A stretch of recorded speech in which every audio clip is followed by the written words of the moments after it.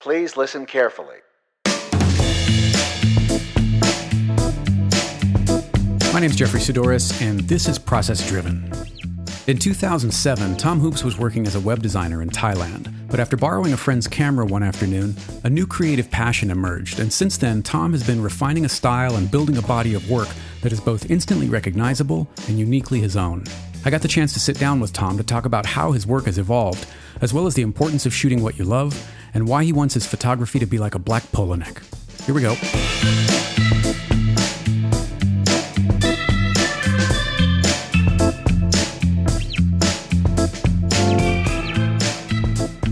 I'd like to start at kind of the beginning of your photographic career, if you don't mind. I don't mind. Let's go back 6 years or so. Right. What were you doing before, and what inspired you to pick up a camera? Sort of a mistake, I suppose. I sort of started my career as doing design for a long time, and then I then kind of got a different job and worked for a client, and I ended up doing all sorts of boring stuff that I didn't really enjoy very much. What type of design? Was it print or web? Web stuff. Mm-hmm. So I designed my website and things like that, so still do bits and bobs, so it's quite simple. I do bits and bobs for myself, that is. I picked up a camera because I didn't know what to do. I had nothing to do, and originally I thought, well, I'll pick up a camera and take pictures of people in the street and then maybe paint them. So that's how I got into it.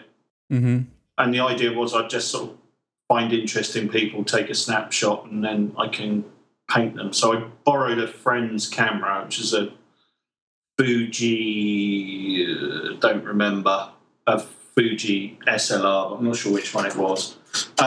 Went out on the streets, took a few photos, and then brought them home, put them into Photoshop, and it went from there, really. And I've never done that painting.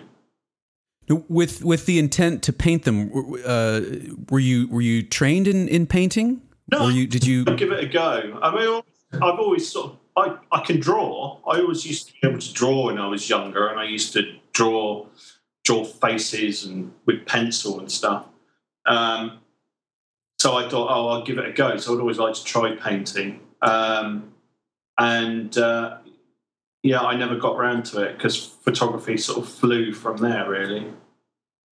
You took to it straight away then? Yeah, I fell in love with it. It was great. I don't know what it was, but yeah, it was a bit of a whirlwind, a bit of a tornado at the time. So I just went out every day, almost every day, just anywhere I could go, find anyone I could, and just take shots of people in the street, normally portrait stuff. Did you have at that point the intent of being a professional photographer, or were you just so in love with this new process that you just kind of immersed yourself in it?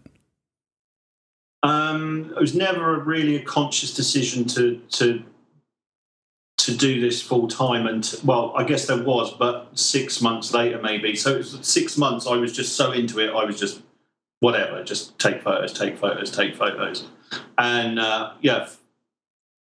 just fell in love with it completely. And were you showing your photos around at that point, or were these strictly for you? More for me, and then I started showing some people, and I showed some people. I had a little Flickr site at the time, put some stuff up on Flickr, and people kind of liked it, and I put more and more stuff up there, and I kind of felt like at the time then I was transitioning and getting to a point where I was thinking, you know what, this is it, and I think it's quite a moment when you kind of go, you know what, I think this is what I should be doing. I'm doing something you enjoy, but it not being the thing you should be doing. But when I got photography, I was like, this is what I should have been. Yeah. This is what I should have been doing years ago. But I came. So photography kind of became much more satisfying than the design very quickly. It sounds like. Oh yeah. Yeah. I mean, it's so instant as well. And I don't think I was ever the greatest designer. And for me, design is more you sort of really come up with something from scratch. With the camera, you find something, and then obviously you put your own interpretation on that subject. So that subject is already ready-made. You just have to find it and capture it in your own way. Right. Did you gravitate to faces and people straight away before, architecture or street photography or anything like that? Was it faces from the beginning? Yeah, but street faces. So I guess street portraiture. So I would shoot just random people in the street, and definitely it would be more close-ups than sort of further away or environmental portraiture. So you were asking permission? I mean, you would walk up to strangers, ask, "May I shoot your portrait?" Yeah, normally. Yeah. But I mean, occasionally I would take pictures of people that wouldn't know as well. I mean, it just depends. And from there, I did some more sort of photojournalistic stuff as well. I played around with it, but I think I kind of knew quickly I was much more comfortable doing portrait stuff. Did black and white come from the beginning? Did you play with color? 'Cause it's funny now that you mention drawing. Your much of your black and white work has this sort of graphite quality to it in the way it's processed, and I wonder, is that intentional, or did you just sort of happen upon a look that you like? Because I know you've said in the past that your style, if there is a style, is kind of hard to define. I think it changes, or I think it has changed.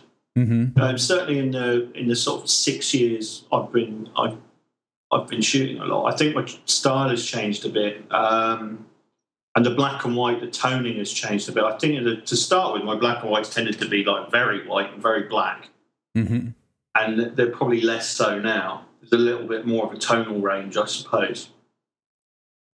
I don't. Yeah, it's interesting. Even your color work is not.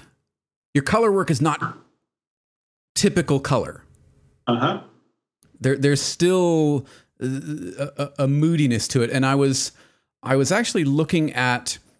There are two photos at the end of your recent work, shot in the same hotel room or bedroom, wherever it is. Is it a hotel? The two with the girl? Yeah, it's a hotel room. Yeah. Okay, so same room, but very different color grading. Yeah. And very different feel overall from the two images. And I find that interesting that you would put them together like that. Yeah.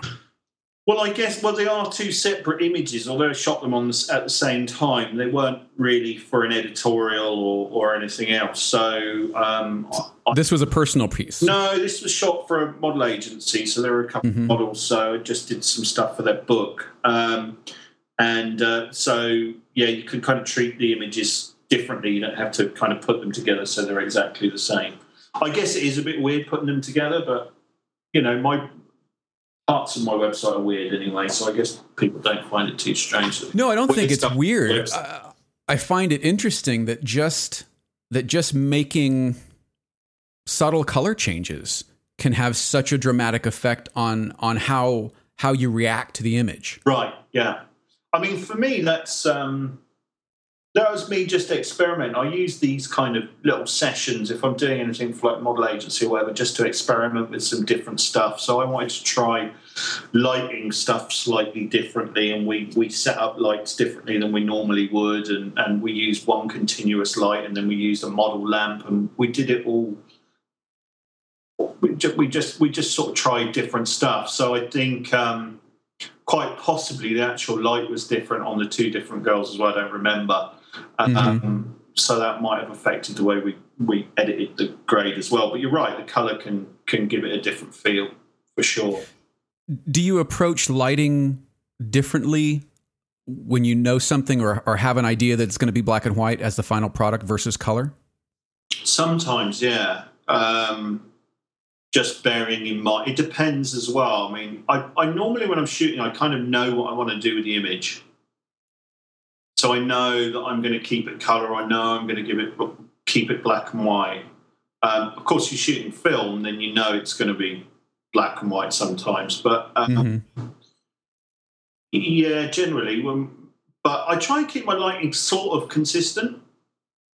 But I always know that there will be some changes because sometimes I shoot just available light, and then obviously it can look quite different as well. But I don't like anything that looks. I don't really like anything that looks too commercial. I don't like anything that looks like it's got 12 lights on it. And right. You know what I mean? Yeah. So, do you have a preference of strobes versus constant lights? You mentioned using constants on this hotel shoot. I really love using HMI lights, which we didn't use on this one. We used a smaller, I think it was an LED bank of lights. But I like using HMI, but I don't actually have any, so we have to rent those if we use them. They're super expensive, but they're really nice. They're really nice, and it's almost like having the sun in your hands. You know, it just produces a really beautiful light. Highly recommend it. You should give it a go. Try it, Jeffrey. Get out there. Go rent yourself some HMI lights. Go rent yourself 2 giant HMI lights. And I'll be sitting there on an empty set wondering what to do with them. Just go and grab a random person from the street and shoot them. Yeah. That's what I do sometimes. It's great. Try it. Well, you live in a very interesting place. Yeah. Yeah, I do. It is an interesting place. I mean, I'm kind of lucky to be where I am. It's good. It has its pitfalls. The light isn't particularly nice, I don't think. Really? Yeah, no, I don't think so. Favorite light for me, I think, is LA, California. Stunning. Heard of it? Yeah, I thought you might have done. Just south of Vegas, it is. Yeah. It's the light there is stunning. Like, just go out in the afternoon, no need for lights. It's brilliant. But here, Bangkok can be flat. Can be quite flat. It's like a big soft box sometimes. It can be quite flat, the light. It's not as nice as people think it might be. There's a cinematic quality to your work, and we kind of talked a little bit about it offline. That's not, you said it's not really derived from cinema per se, but it is a very cinematic quality. These characters and the way that they're captured, the way that you photograph people is at least indirectly inspired, or it seems to be indirectly inspired by film. Yeah, I would say so. Like, as I said to you, I think nothing really specific, but I do like kind of cinematic look and feel. So I do try and push it in that direction. It's something I want to sort of push even further. I still feel like, you know, the way I light stuff is not all that cinematic. Maybe I think I can improve on that. But yeah, I'm definitely, I definitely really like the sort of strong black and white filmy look, but color as well. I mean, the nice old filmy color is really nice as well, rather than the kind of new sparkly stuff. Yeah, it's nice to see things go to black. You know, it's nice to see figures sort of peering out of shadow. Right. Yeah, well, not everything has to be. Not everything has to be bright and sparkly. I don't think. Well, for me, certainly not. I don't really find anything that's too commercial looking all that appealing, really. Although it has its place, I suppose. But yeah, for me personally, I prefer it to look a little bit raw, maybe. A little bit more, what's the word? Haphazard, maybe. Less thought about, more captured on the fly, maybe. Okay. And do clients seem to resonate to this? I mean, is this something that, is this one of the qualities that you're becoming or have become known for? I don't know. I'm not. I think generally, well, from talking to people, I think I'm known for sort of strong portraits, I suppose.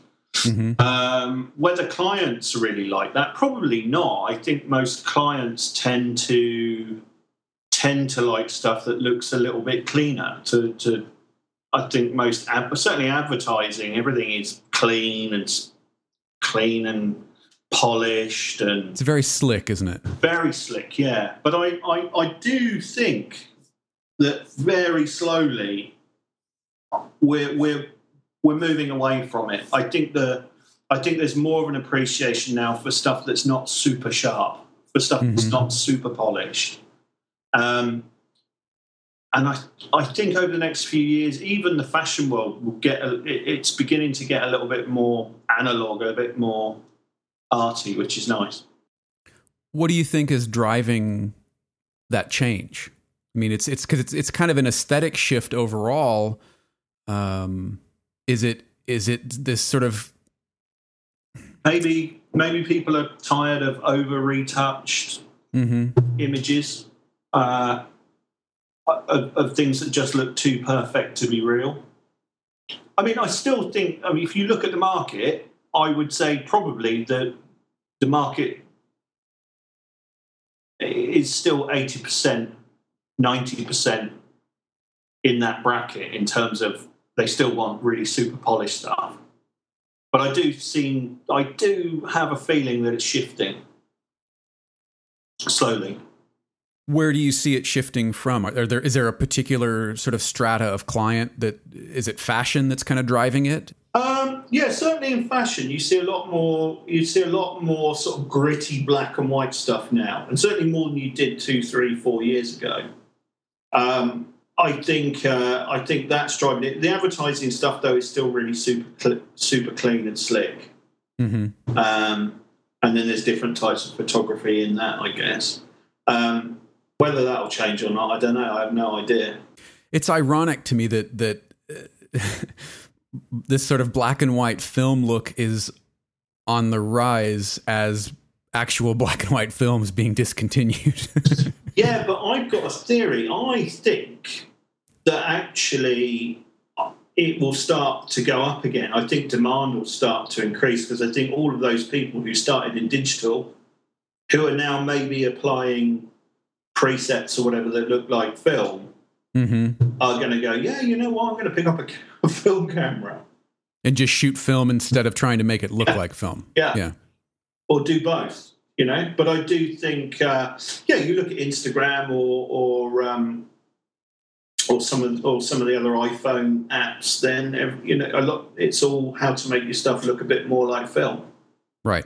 So there's definitely people prefer it. Do you find one more difficult or even more satisfying than the other, film or digital? Maybe film is more satisfying. I think just because the process of shooting film is more involved. So when you get something that's really nice, it just feels nice, just feels really good, and it has a different look to it. I don't know what it is. It's not just the grain. There's something about the way that black to white transitions in film just looks different from digital to me. Is it off-putting to have clients on set for you, or do you mind? I don't mind, but I generally don't like to be tethered up to a computer. More often than not, that doesn't happen. Only if someone's really insistent. I think that whole story about, the more people get involved in the process, I think it gets a little bit weaker. Right. So I think it's much nicer if you just kind of let me get on with it. It's an interesting contrast, isn't it? Coming from a design background, which is generally sort of committee based, right, to photography, which is, I think, arguably the best work comes between just you and the subject, without anyone else. Absolutely agree. And my favourite photography is myself and subjects, and nobody else there. No makeup artist, no stylist, no clients. No assistant, even if possible. Just some of the shoots I've enjoyed the most. Literally, when I've taken someone and just walked around and just literally looked for light, just looked for nice pockets of light to shoot. I haven't even taken lights with me. Just looked for decent natural light and taken one camera and one lens. Is it a hard sell when you go to a client and say, hey, look, I need this to be pared down a little bit? Well, yeah, I mean, I would hope most of the people I work with kind of want to work with me because they like my work. So if they like my work, then obviously they trust what I want to do. So it shouldn't really be a massive problem.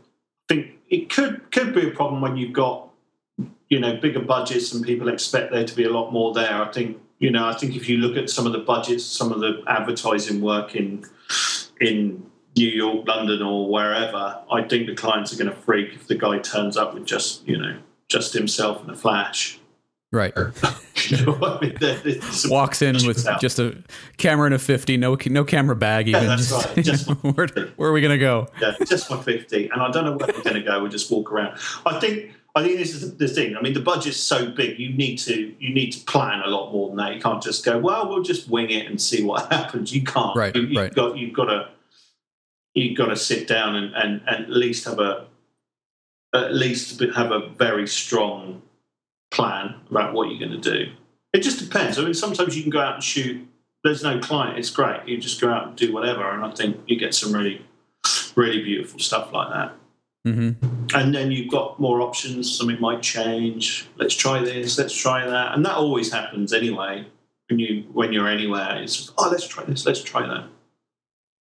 Do you remember your first gig? First gig. Yeah, well, first gig was shooting a conductor, almost a composer, a conductor, a Philharmonic conductor. So that was good. I didn't know what I was doing in terms of sort of commercially or how to price a job or anything else. So it was no assistant and no gear, and I was really new to it. But we got some great photos, and at the end of the day, that was what he wanted. But it was a bit nerve-wracking, the first one. How did you get it? Contacted me. I think by this point I'd put together my own website, so someone had found my website and just, you've got really nice, strong portraits. I want to do something similar. Yeah, it's funny. You mentioned not knowing how to price and not knowing what to charge, and that business side of photography seems to be almost a steeper learning curve than actually making images. Yeah, there's probably a lot less information out there for people to try and find this out. I mean, if you look online, and you want to find out how to light a portrait. There's 1,000 resources out there. Exactly. But what to charge for that portrait? Hey, I want to charge Jeffrey to do a portrait. No one's going to tell you. Yeah. So I think you have to find. I know there are all sorts of different formulas. You can work out, okay, what's my cost of doing business, blah blah blah blah. But I think really you just have to work out, okay, what am I happy with? What am I happy with for this? Mm-hmm. What do I think it's worth? Yeah. And you want to go into a job happy with what you're charging and happy with what you're doing. So I think, as long as you're happy with it, it's okay. And the client's happy with it. I mean, we all cock things up. It's, I've overpriced jobs, underpriced jobs. I think it happens, doesn't it? For everyone. Now, when you were first shooting, were you still in London at the time, or where were you? No, I was in Asia. So okay, you started in Asia. Yeah, I started in Asia. So I was doing a lot of street portrait stuff in and around Asia, Bangkok, wherever. Not so much in the UK, really. Was it a conscious choice? I mean, did you go to Asia before you started shooting, or once you started shooting, was that the place you thought you needed to be? No, I was here already. So I was in Asia already, I just happened to be here when I first picked up a camera. So, and it's a great backdrop. So I was kind of lucky, really. I suppose it is a great place to shoot, especially if you want to do street photography. You've talked a little bit about the markets when we were talking last week. the UK versus Bangkok or Asia in general are different. Do you think being in that market helped you get noticed more so than being in the UK would have, or do you think it didn't matter? I don't think it matters really. I mean, I think I've been noticed because of my online presence. You can see my stuff here, there, and everywhere, I guess. Right. So I think that helped a lot. I mean, interestingly enough, I think if you try and Google photographer in Asia, you won't find me anywhere. So that kind of thing I'm not very good at. But in terms of being here and it helping me, no, not really. I guess in a way, some of my subjects would be more unusual because they're not walking around the East End of London, maybe. So right. If you're in America or the UK, you're seeing a bunch of Asian faces. Predominantly, certainly my early stuff, mainly Asian faces. So that might have made it stand out a little bit. And of course, there was some interesting stuff. I shot some stuff at some festivals and things like that. So it's kind of unusual settings as well. Mm-hmm. So people might take notice of that. Well, and the way you shoot faces is unique in and of itself. I mean, you're not looking for an obvious, or you don't seem to be looking for an obvious feature. You're looking for maybe those features that go unnoticed most of the time. Is that fair? Yeah, I think so. I've never studied or never learned photography through either a course or an apprenticeship or anything else. So I've probably just gone into it completely blind and kind of worked out how to do things on my own. So develop ways of doing portraiture which may well be incorrect, but work well for me. Right. And has the design background helped? I mean, a lot of your portraits are very graphic in nature, right? I think so. And also I think in terms of composing an image or composition in general, I think you learn a lot of that through design. And that obviously will then sort of go into your photography as well, one would hope.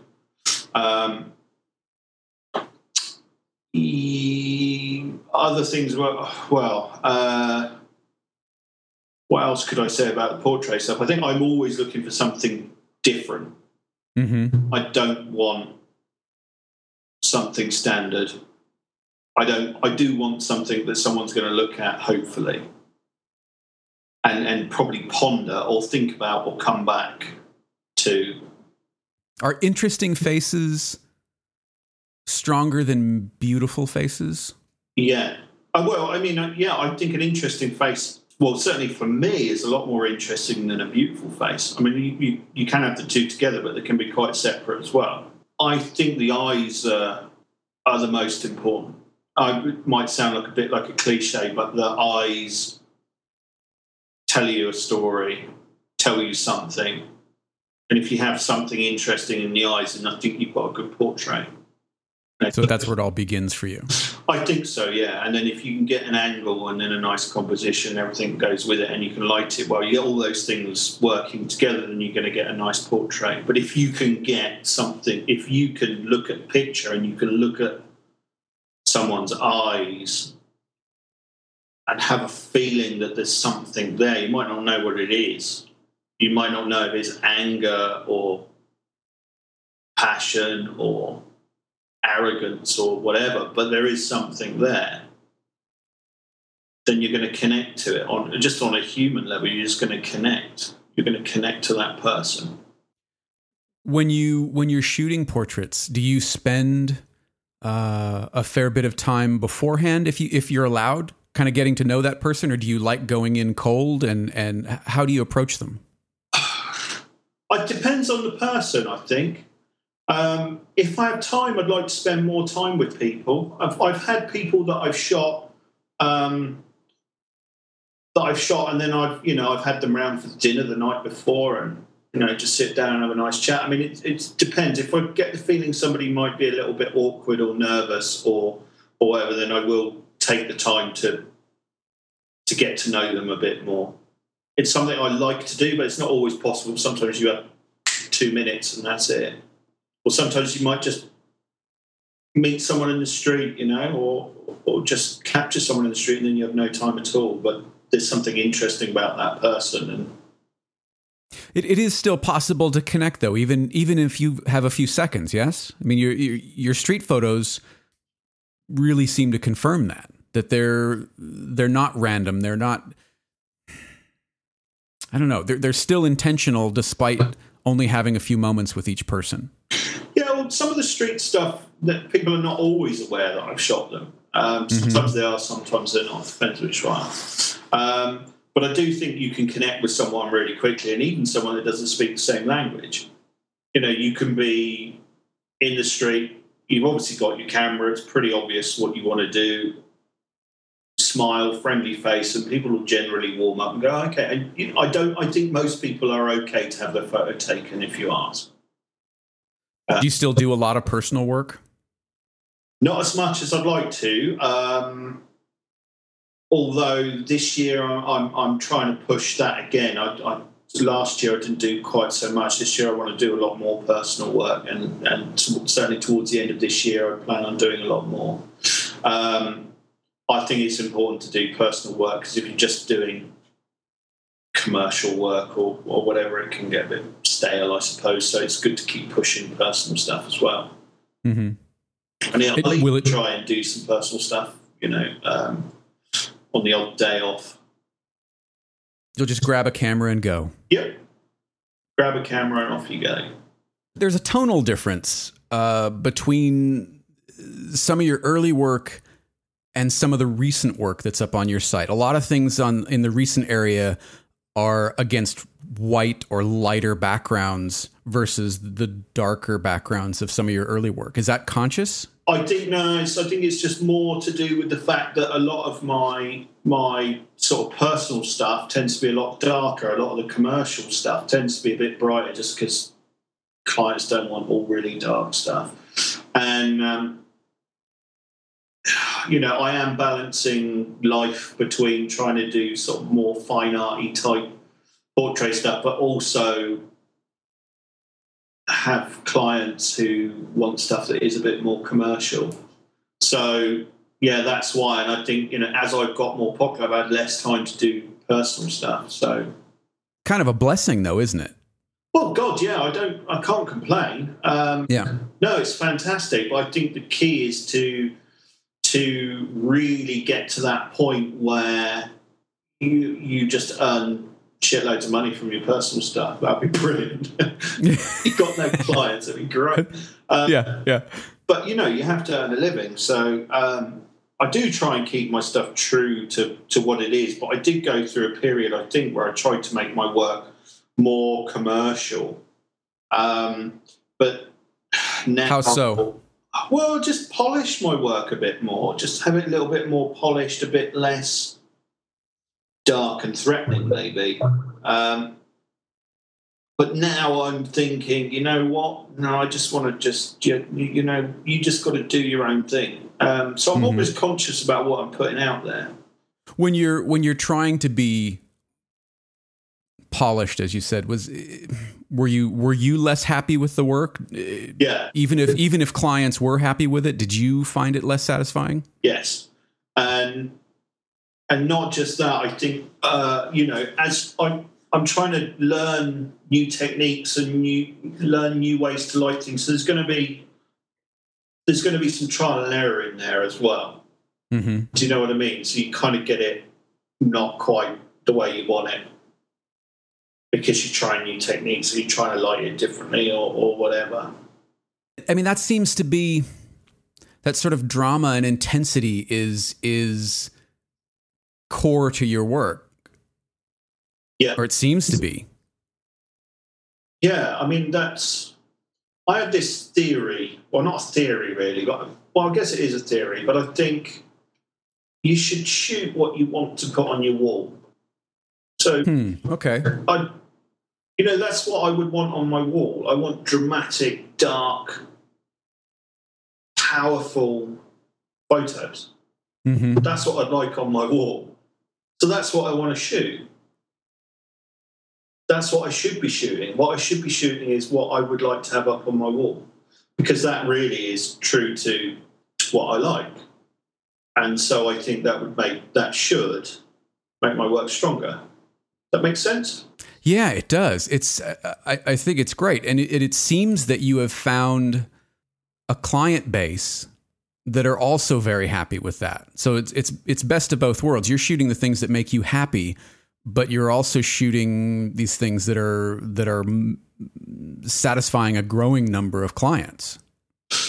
Yeah, and maybe that's to do with, I think more clients now are looking for something other than just a very clean, polished, sparkly, colourful image. Mm-hmm. I think more clients now, more companies now, more advertisers now are realising that one strong, powerful image can make people come back. People will remember it. I think it's really difficult now because image is just, so many photos. We see so many photos. We see thousands and thousands and thousands of photos. Most of them are not worth remembering. Most of them you don't remember. Right. I'm sure if I put on one of these sharing sites, I won't remember the photos. I won't remember them. I think if I went to Flickr Explore or whatever today and looked at that page, I think if I saw 4 of those photos in a year's time, I wouldn't remember they were the same picture. Right. Do you know what I mean? Is that memorability? Is that what, I mean, are you conscious that you're trying to create that? Are you trying to create fine art images even in the commercial work? I would like to. So that there's no separation, that this could be equally an advertising image or a fine art photo that somebody would buy and hang on their wall. In an ideal world. But I mean, I'm realistic and know that there aren't many clients out there like that. I think commercially, when you look commercially, I think you have so many people go into the process of making an advertising image, but generally it can be quite weak. You don't want to be the photographer that blows the campaign. No, it's not me so much. It's actually, I think it's the art buyers that bring you in on it. So you need to have clients who not necessarily brave, but are looking for something something a bit more than a glossy, pretty image. Mm-hmm. And I'm sure all the market research tells you that if you want to sell a packet of crisps, then a pretty girl with a big wide smile is more likely to sell it than some scary looking fella in black and white. Right. You know what I mean? And that yeah. True. Most products. So you really have to just kind of, I think, and this is true for most photographers, you probably just have to kind of target your art buyers, whether it's editorial or commercial. You have to kind of go, well, who would be interested in my work? Clearly, clearly I know my work's not really suitable for some clients, yet for some clients I think it can work quite well. Well, you've touched on it a couple times that photography is so subjective. Yeah, absolutely. And some people will look at my work and go, "Oh, it looks a bit like HDR, some of it, or it looks over processed." And I'm aware. Yeah. Or I wish he would have opened up the shadows here, or I wish he would have done this, or whatever it is. Yeah. But for every one of those people, there's also going to be someone, hopefully, that goes, "Wow, this is exactly what we're looking for." Yeah. I think I drown out the shadows, as you probably notice, for a lot of stuff, and that's often because a lot of the stuff that's there is not needed. It's not necessary. It doesn't tell you anything. It doesn't give you any information improves the photo. It doesn't give you any information that sheds any light on the person that you're looking at. So it just becomes a distraction. It's just a distraction that doesn't need to be there. Mm-hmm. Do you know what I mean? Yeah, no, that's brilliant. But it's not just a question of, it's more powerful because it's black and white and it's all black. It's just why does it need to be there? What is the point of it? If the bottom fell out tomorrow, yeah, and somehow it was communicated to you that Tom, this dark, moody business not going to fly. Yeah. What do you do? Carry on. Do you change your style, or do you do something else? If you weren't doing this type of work, what would you do? Well, no, I wouldn't change my style. I think I've learned, and I think if you don't do what is particular, what's the word? If you don't do what is essentially you in terms of what is your creative vision, then what you're going to produce is going to be a bit weak. Mm-hmm. I think it'll just come off as a knockoff. Yeah. And I'm firmly of the opinion that I think you've got to do your own thing, and then you just then need to find people who would like your work. Mm-hmm. Or use your work or hire you or whatever else. But I think you've got to do your own thing. And I think I've tried to kind of lighten up my work or whatever at times. And I think then the work is not quite so strong. It gets a bit weaker. So I think if somebody said to me, well, your style's not going to fly, it's not going to go anywhere, then I will just do it anyway and hope that someone enjoys it in 300 years or whenever it comes back in fact. Yeah, when it comes back around. Yeah, yeah, exactly. When you're starting with 6 years ago, when you pick up a camera, do you go through the I'm going to shoot like Avedon, or I'm going to shoot like Irving Penn, or I'm going to shoot to try and find your style, or to find how you shoot? No. You know what I did? I mean, when I first picked up a camera, I didn't really know how it worked. I just shot it, and it was a while before I kind of figured out what aperture meant and shutter speeds and things like that. And I'm not a particularly technical person. I don't find technical part of photography all that interesting. I do understand it all now, but I don't. Do clients like that you still shoot on program? They love it. And then just to tease them a bit more, I go, look, I'm just going to put it on aperture priority. Because I'm a professional. No, most of my clients, some people freak out when they see I've got manual focus lenses. They're like, oh, what's that then? Why does that lens move? What are we talking about? Apart from clients freaking out when they know me.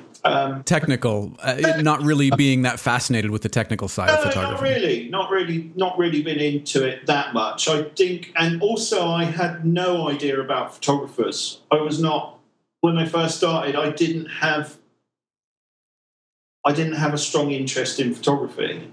Mm-hmm. I just sort of fell into all of it by mistake. So I think when if you'd asked me when I picked up a camera, what do you think of Avedon? I would have been, who's that? I have no idea. Right. And so I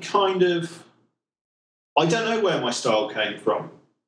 The only thing is, I've completely forgotten about this, but I kind of remembered this sort of a year ago or 2 years ago. I remember back, but when I was a young teenager, I remember my bedroom wall was literally covered in black and white portrait photos taken from various different sort of magazines and fashion magazines at the time, like Face and that sort of thing. And I'd completely forgotten about this until I was talking to some friends about, way back when we were teenagers. And I remembered it. And I was like, you know what? I think that's maybe deep down got something to do with with why I like portrait shots so much. I obviously liked it back then.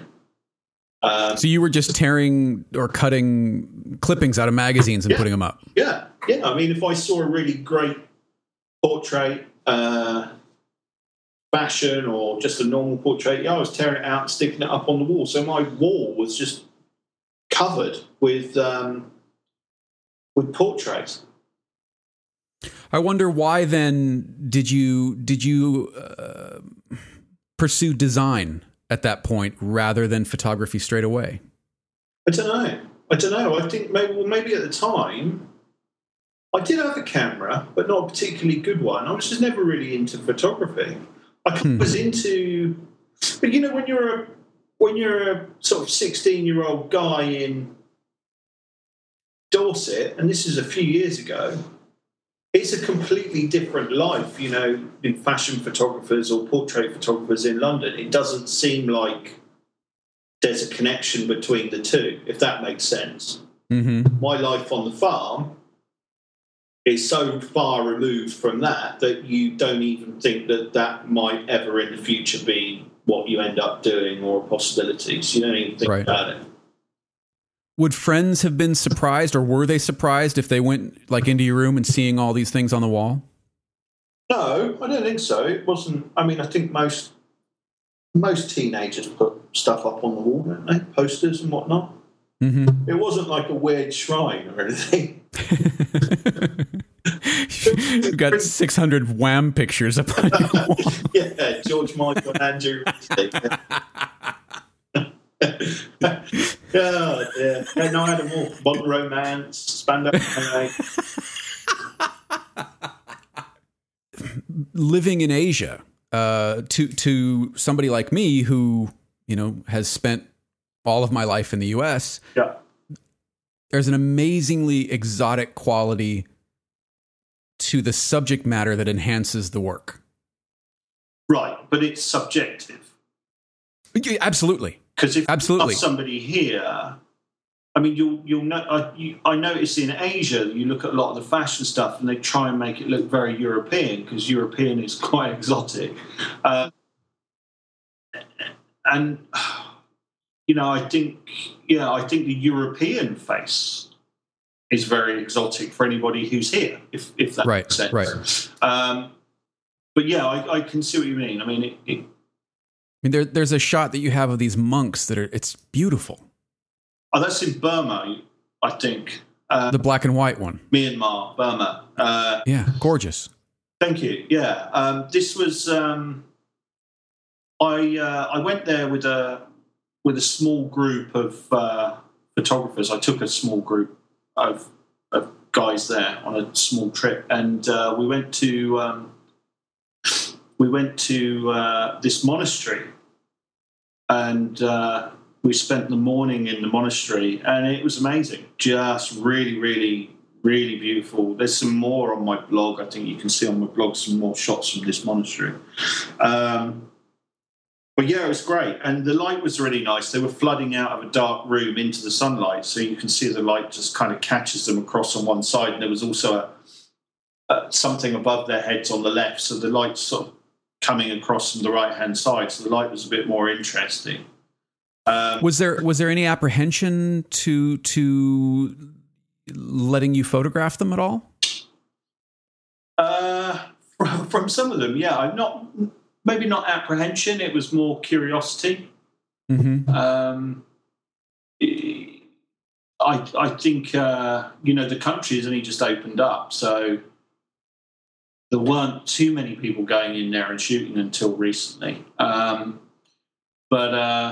no, it was okay. It was fine, and I think it was more curiosity than anything else. But these two in particular, you can see from the photo they've got no interest in me whatsoever.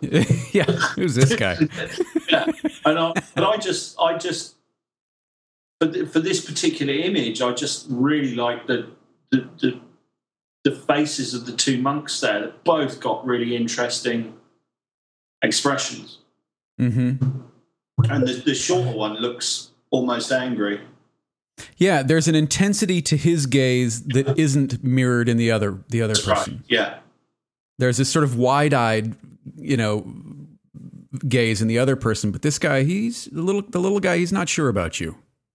No, one of them might attack me anytime in the next 5 minutes. Guess which one? Photographer attacked in monastery. Yeah.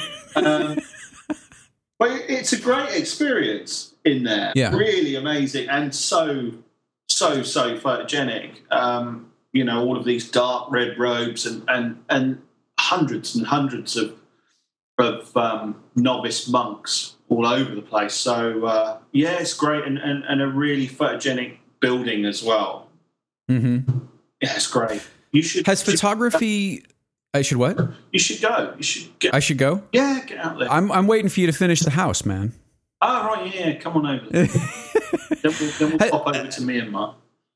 Do you have a camera with you most of the time? No, only my telephone has a camera on it. Do I all the time? No, but I do carry it with me sometimes. I used to carry it a lot more. Now, not so much. Not so much. I mean, for me, if I have a camera with me, I won't be necessarily looking for things to photograph. But I would like to have a camera with me, and if I happen across something I want to take a picture of or find somebody I want to take a picture of, then I have my camera with me and I can go ahead and do it. Mm-hmm. But I won't necessarily try and force it, if that makes sense. Sure. And I'm not that kind of photographer that will sit somewhere and wait either. You have some photographers who go, right, that's my scene, and now I'm going to wait for the perfect moment. And wait for some action to take place, sure. Yeah, that's right. I'm not that kind of photographer either. I don't have the patience for it. So I'll wander around and come across someone and shoot them. Do you know when you've got it, when you're shooting it, or do you have to get back to the studio and look? Are there where do you typically fall? When I shoot it, I know. Generally, I know, and I will normally keep going until I've got it. Although most people who see me shoot know that I'm pretty quick. I do shoot quite quick in terms of kind of know what I want, and I get it pretty quick and then move on. But if I haven't got it, I'll keep going. And keep going and keep going until we get 16 hours later. 48 hours. Yeah. Can you just smile again? Hang on. I mean, it sounds like it's always been that way since you started shooting, that there's this internal vision that you've had kind of since the beginning. Yes, I think so. But I think it has wavered as I've kind of tried to make my way and, in some ways make my work more commercial, more editorial, try and make it a bit more fashion-y or whatever. So in that sense, it's kind of wavered, but the core of it is the same. And I think I'm now going back to just wanting to shoot, where possible, just really nice, good, strong stuff. Mm-hmm. If I don't know, I mean, if I really could, I would love to shoot images that, in 100 years' time or 200 years' time, people actually go back to it and go, oh, you know what, this guy was all right. Which sounds really poncy, I know, but I think if you don't aim high, you're not even going to come close. Sure. So I try and set some lofty goals for myself and see if we get. And then hopefully it'll push me to sort of try and do some better work, Have you reached any of those? Is there anything in your portfolio now where you go, yep, that's my benchmark. I need to do more of that. Or are you still searching? I think I'm still searching. I do have some images that I think are okay and they stand up and I think will be long-termers, if you like. They're not too fashionable. They're not going to go out of fashion. I think some photography goes out of fashion. Sure. And then it's just gone. Anything that's a fad, I think I think I think your photography should be like a black polo neck. And what I mean by that is, Jeffrey, when you were 20 in 1954, you could have worn the black polo neck. Thanks for that. And you can wear a black polo neck now, and you should be able to wear a black polo neck in 20 years' time. Right. And no one's going to laugh at you in the street and go, what the hell are you wearing? Right. Or a black T-shirt, or a blue pair of jeans, these sort of things. Right. And is this the way you try and approach your work? Yeah, I want to make a bunch of black polo necks, a bunch of black T-shirts. But I want to make, I would like to make work that's going to stand up long term. So hopefully not too fashionable, if that makes sense. Although I'm sure some people will be listening to this and looking at my work and going, what the fuck is he talking about? Keep trying, Hoops. Yeah, it's difficult, isn't it? Because you never know, like, sometimes I look at my work and go, I've overdone it, or, it's too much, or...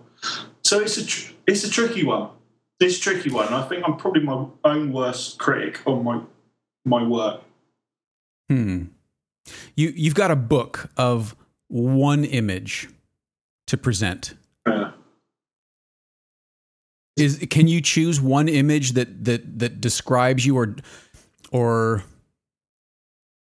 defines you as a photographer that you've shot?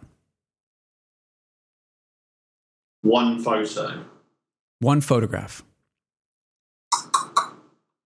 Defines me. You know what? I think one photo I really, really, really love, and it's not even that good maybe, is if you go on the personal bit on my website and you scroll along and you see like a kid's face, she's got Down syndrome. Really fills the frame. Yeah. I like that. I don't know. Maybe that. And I know a lot of people don't like it or even think it's very good or even very interesting, but... It's powerful. Yeah. So maybe that one. Maybe that one. But I'm not 100% sure. I don't know. But maybe that one. Yeah, you've mentioned though a few times now where there's a core to your work. There's sort of a baseline that you will stray from. You'll experiment away from, but you do come back to center because center works. This sort of baseline that you've either had from the beginning or that has evolved over the past 6 years that's your strength. Yeah. And yes, you'll push in one direction or another, but in the end, it seems that you've got a very strong belief in your aesthetic, and that's what you're keeping alive. That's what you're refining. That's what you're honing, if you will. Yeah. Oh, well, I'm trying to. Yeah. I'm trying to. Whether it's working or not, I don't know. But I do like to experiment as well. But I'm it's kind of like, I want to experiment, but I don't want to go and do... I don't want to experiment to the point where it doesn't look like my work. I think I want to put 10 of my pictures online in front of someone like you who's seen my work before, and you go, I know that guy's work. Yeah. Even though you might not have seen those pictures, you'll go, I bet that's Tom's. If that makes sense. Yeah, absolutely. Same way that I'm pretty sure if I showed you 10 pictures from Avedon or Penn or whatever, you'd recognise it as their work, even if you hadn't seen those particular photos before. So I think if you experiment, it's quite difficult to rein yourself in, even though you might have a style. But if you experiment, you're always pushing your style into maybe another realm. So it's a bit tricky. It's a bit of a dodgy area to get into. But you've got to experiment to keep your work pushing forward. Do you think there's too many photographers try and consciously create a style instead of letting a style emerge from the way they shoot or emerge from their body of work? Yeah. I mean, it's got to be just about you, hasn't it? You just got to follow your passion. That's why I said try and shoot what you want on your wall, and don't try and shoot what other people are shooting, or don't try and do something in that style. Sometimes I've seen, people have gone, I'm trying to shoot this in my style or another photographer's style, and I'm like, it's okay. It's okay to try that, to see what techniques produce that kind of work, but that's not really what you want in your portfolio. Right. If that makes sense. Yeah. I mean, you end up shooting through somebody else's lens. Yeah, which doesn't make sense. And at the end of the day, if you're true to your own thing, it's only going to be you. And photography is infinite. You and I can shoot the same bottle of Coke, but we'll never get the same photo. Right. Even if we light it the same, we'll never get the same photo because we'll have a different angle, different length. Well, so it is infinite. But I think there are photographers who do trip up a bit, and I think there are photographers who flip from one style to the next, and that doesn't help. What do you mean? Well, looking for some sort of commercial viability, or why do you think that is? Sometimes that, and sometimes they just go, maybe they look online, or they look in magazines, and they go, oh, that's nice. And then they try and do that, and then they go, oh, that's nice. And then they try and do that. And then, I don't know who did it, but at some point a few weeks ago, or maybe a few months ago, there were all these portraits which were double exposure with leaves and trees. And sure, where it was kind of a silhouette, and then they would fill the silhouette with foliage and branches and stuff. Yeah. And I don't know who did it first, but the guy had a nice portfolio of this stuff, and it looked really good. It's great, lovely portraits. But then I noticed more people doing it, and then I noticed there were some tutorials online, and this is how you do it. And my point is, well, okay, try it, but don't put that in your portfolio. And I don't see why you've then now got a project doing the same thing. I don't get it. I'm like, what's the point? This guy's just done it. Right. Why on earth are you doing it as well? Right. Well, and it creates an inconsistency in your own body of work. Right, yeah. I mean, people, to your point, yes, experiment, but by and large, go ahead. I think if anyone's trying to do that, they're going to kick themselves in the head by doing it. I mean, at the end of the day, the client doesn't want it. Mm-hmm. If you're the client, Jeffrey, you come to me and you go, Tom, I want a portrait, but then you come on my website and I've got 20 different styles. That's not what you want. You're going to go to a person who's got a fairly strong vision of what they want, and you look at their work and you go, right, that's what I'll end up with. Right. Not a whole mixed bag stuff. Yeah. Odds are you're not going to get hired for the experiment as much as the consistency. Right. Generally. Yeah. And clients want to know what they're going to get most of the time, I think. Not, can you do it in that style? Can you do it in this style? Can you do it in that style? That's not the right way to hire a photographer. Right. Although I'm sure it does happen.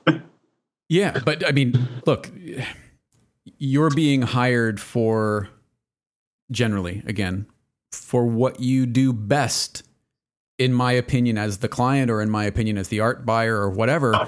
I'm seeing this body of work, and I'm going to recommend you on that body of work. Right, yeah. Yeah, you would hope so. Although you do get art directors and whatnot who will just try and force a photographer to shoot it in a style that they like. I mean, certainly I've seen that out here occasionally. Maybe they've seen something in GQ in the UK or whatever, and then it's like, oh, we want to shoot something like that. And so the photographer becomes a bit of a chameleon to shoot different styles. And they can do it, but it's not as good as it could be. That was going to be my question. They can do it, but can they? Does it get to that level? No. Well, this is the point. It doesn't get to that level.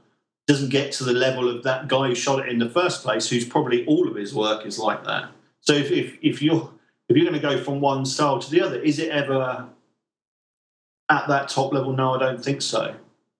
Right. That's why I think you can't chop and change too much. There's a photo on your site. It's one of my favorite photos that you've done. Oh, I thought you were going to say it's one of my favourite photos of all time, ever, by anyone. Oh, I'm sorry. Did I not say that? I'm sorry. That's what I meant. That's better. There's this photo that's the reason to purchase a camera. yeah. That's much better, Jeffrey. I'm warming to you. No, it's beautiful. It's this girl. She has a beautifully long neck, hair pulled back, gorgeous eyes, very chiseled. Oh, okay, right, okay, yeah. The girl with the long neck and a little bit of freckly face. Yes, yeah. Yes. Love that photograph. But on my best day, if somebody said, "I want you to shoot something like Tom Hoops," right, I couldn't do that. Well, and that seems disingenuous to a photographer and to photography to say, look, I want you to shoot like Annie Leibovitz. Well, then go hire Annie Leibovitz. Right. But I think sometimes it's availability as well, isn't it? Mm-hmm. Sure. I think there's still for some smaller clients, it's for some smaller clients, I think they still think some photographer is a bit like a graphic designer in terms of, oh, we want a website like that. Can you design it like this? Right. And even graphic designers at a higher level don't do that. They do that stuff in their own style, and that's why you hire them. Sure. But I think for smaller companies, they just, they look at some creatives and just think creatives can do whatever they want them to do. Right. Because they are creative. You're a photographer. You should be able to shoot portraits, sports, weddings. But at the very highest level, for the very biggest campaigns, that doesn't happen. Mm-hmm. They're like, right, what are we going to do? And who's the best photographer to do this? And then that's when the art buyer goes through their stack of photography links or whatever, or cards or whatever, and go, right, Jeffrey's the guy to shoot this because he's the best guy at that. Mm-hmm. Where do you pull from when you're not shooting? Do you let outside influences inspire you consciously, or is it unconscious and you just do what you do? I don't know. I try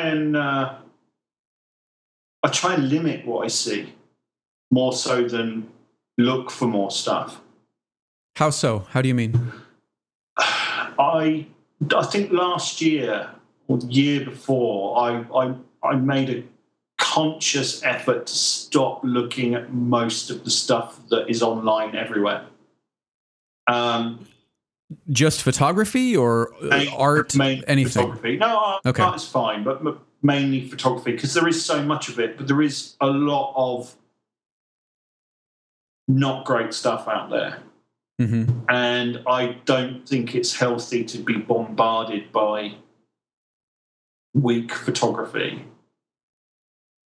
So rather than sort of letting that into your filter, you just eliminate it altogether. I try to. It's impossible. Yeah, as much as possible. It's impossible to get rid of it. But yeah.